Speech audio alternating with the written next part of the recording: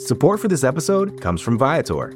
Experiences are what people love the most about travel. That's why Viator has over 300,000 bookable experiences, so there's always something for everyone. They offer everything from simple tours to extreme adventures. Plus, Viator's travel experiences have millions of real traveler reviews, so you have the information you need to book the best activities for your trip. Download the Viator app now and use code Viator10 for 10% off your first booking in the app. One app, over 300,000 travel experiences you'll remember. Do more with Viator.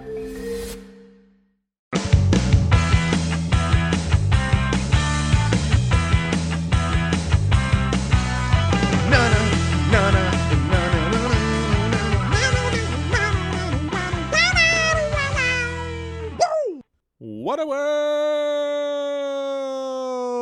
Welcome now to another episode of the Ocho, presented to you in partnership, as always, with SB Nation's bloggingtheboys.com. My name is RJ Ochoa. You know me, of course, from BTB and from Red your humble host on the Ocho. It is Wednesday, November 2nd, 2022. We hope all is well wherever you are. We hope you're happy, safe, healthy. And before we keep going, I want to remind you that the Ocho is presented to you by Righteous Felon Craft Jerky, the jerky that helps fuel our Dallas Cowboys. That is correct. Righteous Felon Jerky and Biltong are available for Cowboys players at the Ford Center Training Facility. Each 2-ounce bag of jerky has 16 to 20 grams of protein, Biltong 32 grams, and each meat stick has 8 grams of protein. If it's good enough for the 6-2 Dallas Cowboys, it has got to be good enough for you too. Righteous Felon uses locally sourced all-natural black Angus beef and prides itself on superior quality, revolutionary branding, and unique flavors that go beyond the stereotypical jerky offering. Go to righteousfelon.com and use discount code BTB15 at checkout to get 15% off your order. That is code BTB15 at checkout to get 15%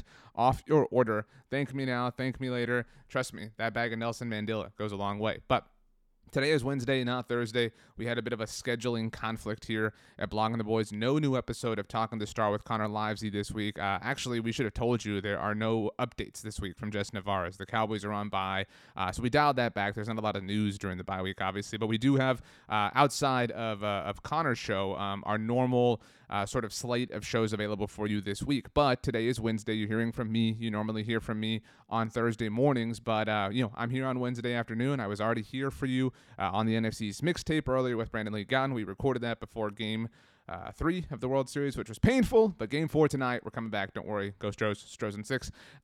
Tomorrow, in the normal spot of the Ocho, you will hear a special episode with Brandon Laurie and Tony Catalina. We will see if Aiden Davis joins that. Still waiting to hear word back from Aiden as I record this, but it's actually kind of worked out because I had some thoughts I wanted to get out and kind of put into the proverbial microphone. I don't have any notes. I don't have anything.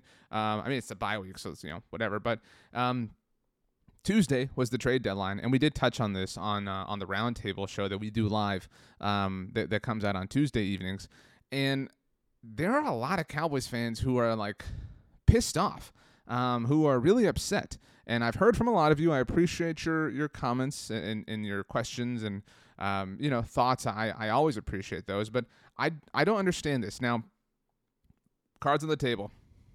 A lot of things that I thought have gone wrong this season for the Cowboys, right? Now, I have no shame in admitting that. I have been wrong on a lot of things. I maintain that the Cowboys have gotten incredibly lucky with a couple of things, like Tyler Smith being a very, very fine left tackle option as a rookie. He's had some flaws, but generally speaking, he is a very, very fine option. Brett Maher being amazing. That I don't think anybody saw coming, but certainly I'll put that egg on my face. But there are a lot of things. I didn't think Dante Fowler was going to be that great of a deal. I thought that was just kind of an average journeyman sort of thing. He has been remarkable for the Cowboys. Obviously, he's not Dorrance Armstrong or anything, but that was another one. I thought that was just kind of a reaction to losing Randy Gregory, the way all that unfolded. And the Cowboys have made me eat a lot of my words. And I don't think that we should ever go from one end of the spectrum to the other. And I was very much at the end of a spectrum.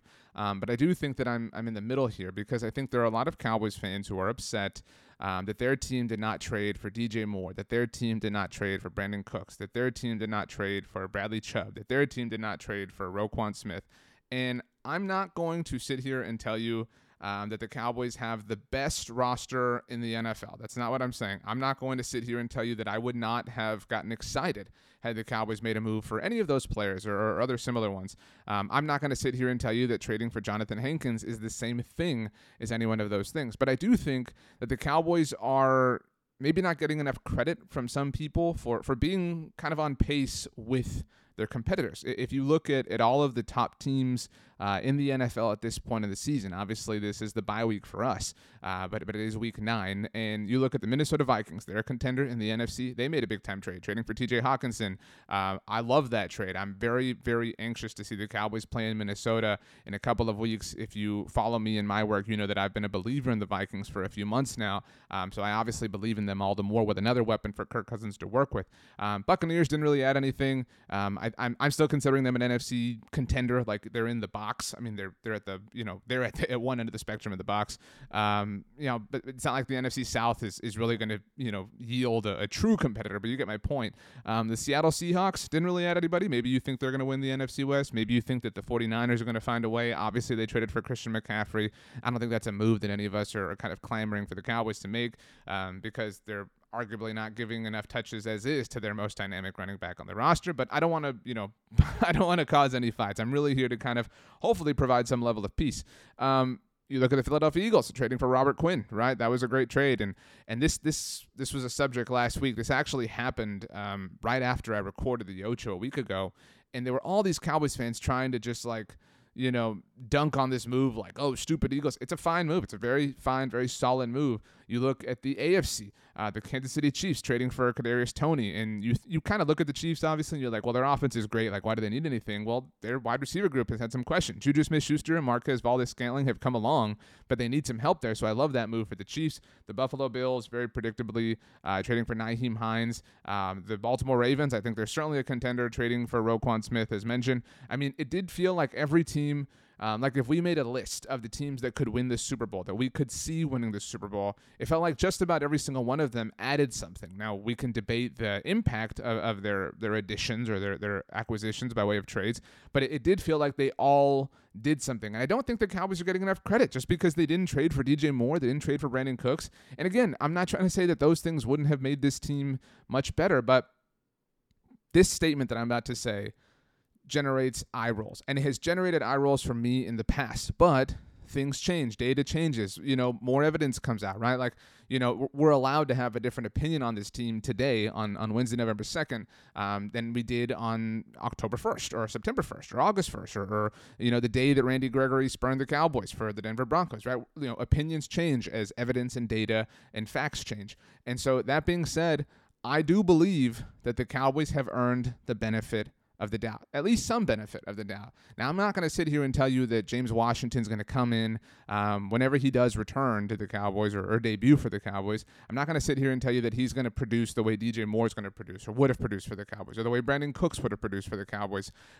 But I'm kind of willing to trust them, and I can't believe those words myself, because if you listen to me or you watch me or you read my tweets or read my articles, you know that I have had a lot of problems with the way that the Cowboys have built this team. However, they have earned some benefit of the doubt. Think about it. Dante Fowler, we all rolled our eyes. That has proven to be rather significant. Brett Maher, again, we all rolled our eyes, and that has proven to be rather significant. Kevontae Turpin, oh, wow, you got a special teams returnman. That has proven to be a significant addition. Jason Peters was kind of a forced issue. I don't really give them credit for that one personally, but he has come in and afforded them I guess depth, but at least a different tool to work with is maybe the best way to put that. Cooper Rush. Like I killed the Cowboys for Cooper Rush. I killed the Cowboys. I wrote article after article saying how the Cowboys were not taking the backup quarterback position seriously. And I believed that at the time. And I still kind of believe it. I still kind of chalk it up to luck. But I also chalk the luck up to coaching and development and to growth and to new evidence and new data and new facts, right? Like all these things that we've already been talking about here.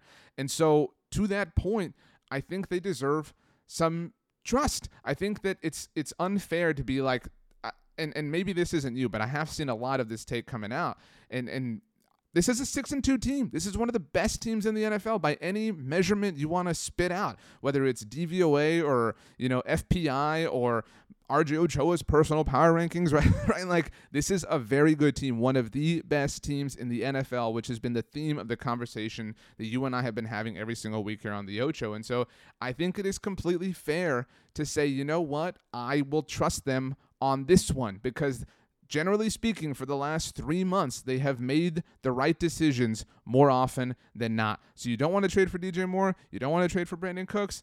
That bums me out a little bit, but you have earned my trust in this particular case. And if you look at the wide receiver position, because you might be listening and going, yeah, RJ, but DJ Moore, but Brandon Cooks, like, we don't have a receiver who's had 100 yards in a game so far this season. That's true, but there's context that's necessary, right? Like, have they played 8 games with Dak Prescott and CeeDee Lamb and Michael Gallup and James Washington and Jalen Tolbert and failed to do that? No, they have played 2 full games with Dak Prescott. So like, sometimes things like that get made into this, this molehill gets made into this mountain that isn't really fair, that isn't really contextualized.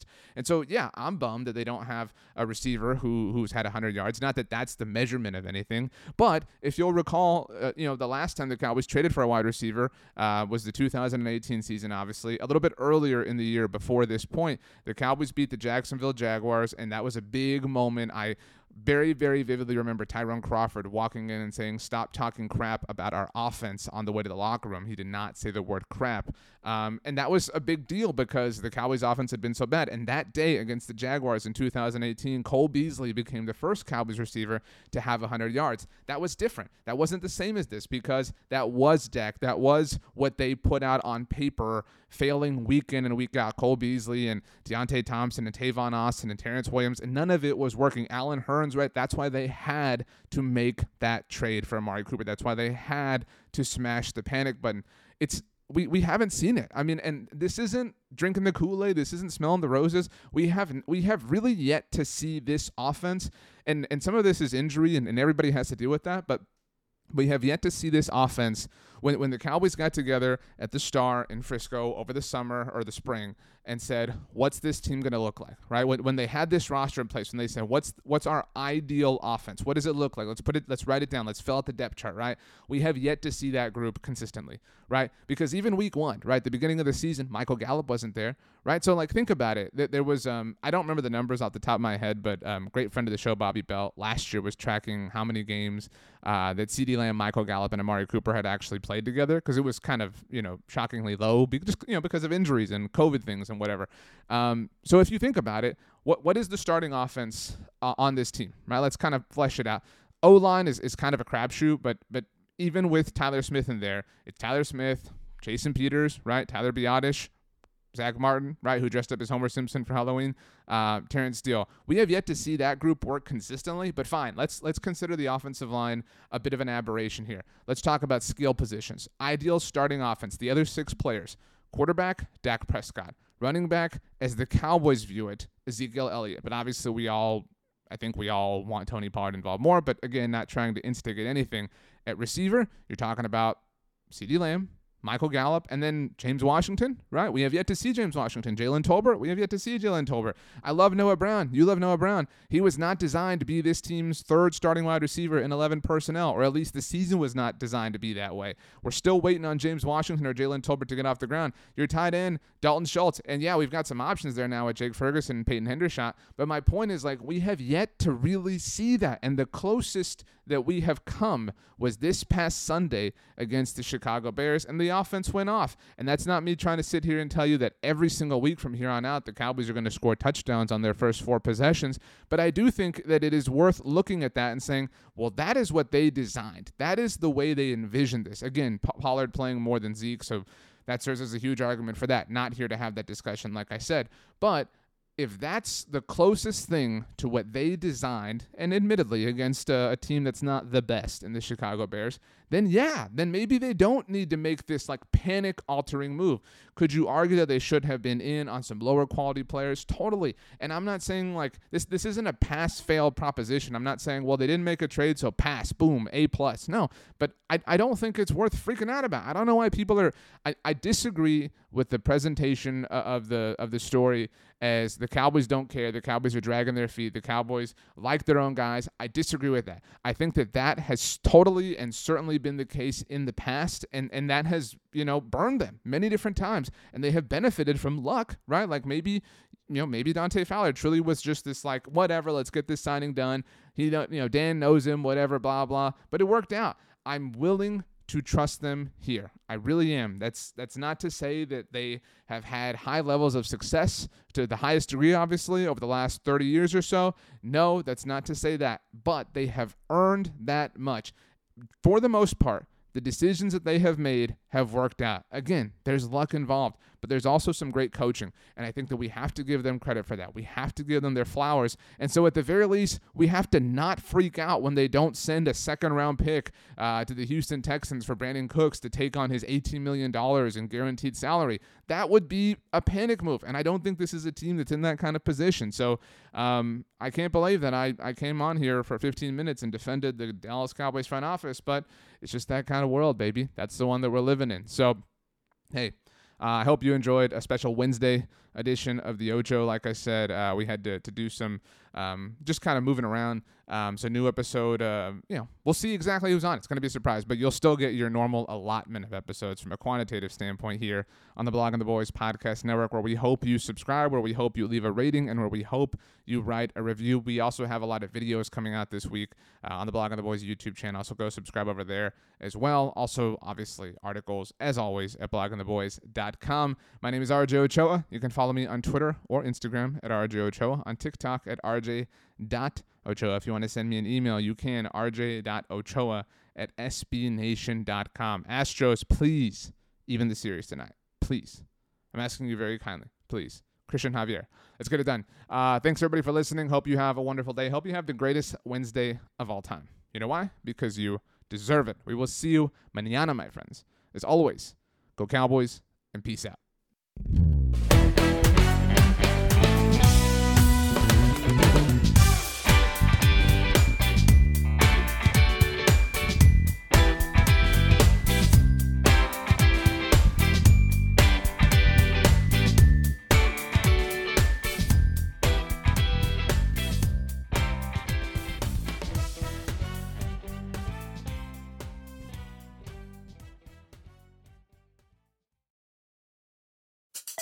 Support for this podcast comes from Smartwater.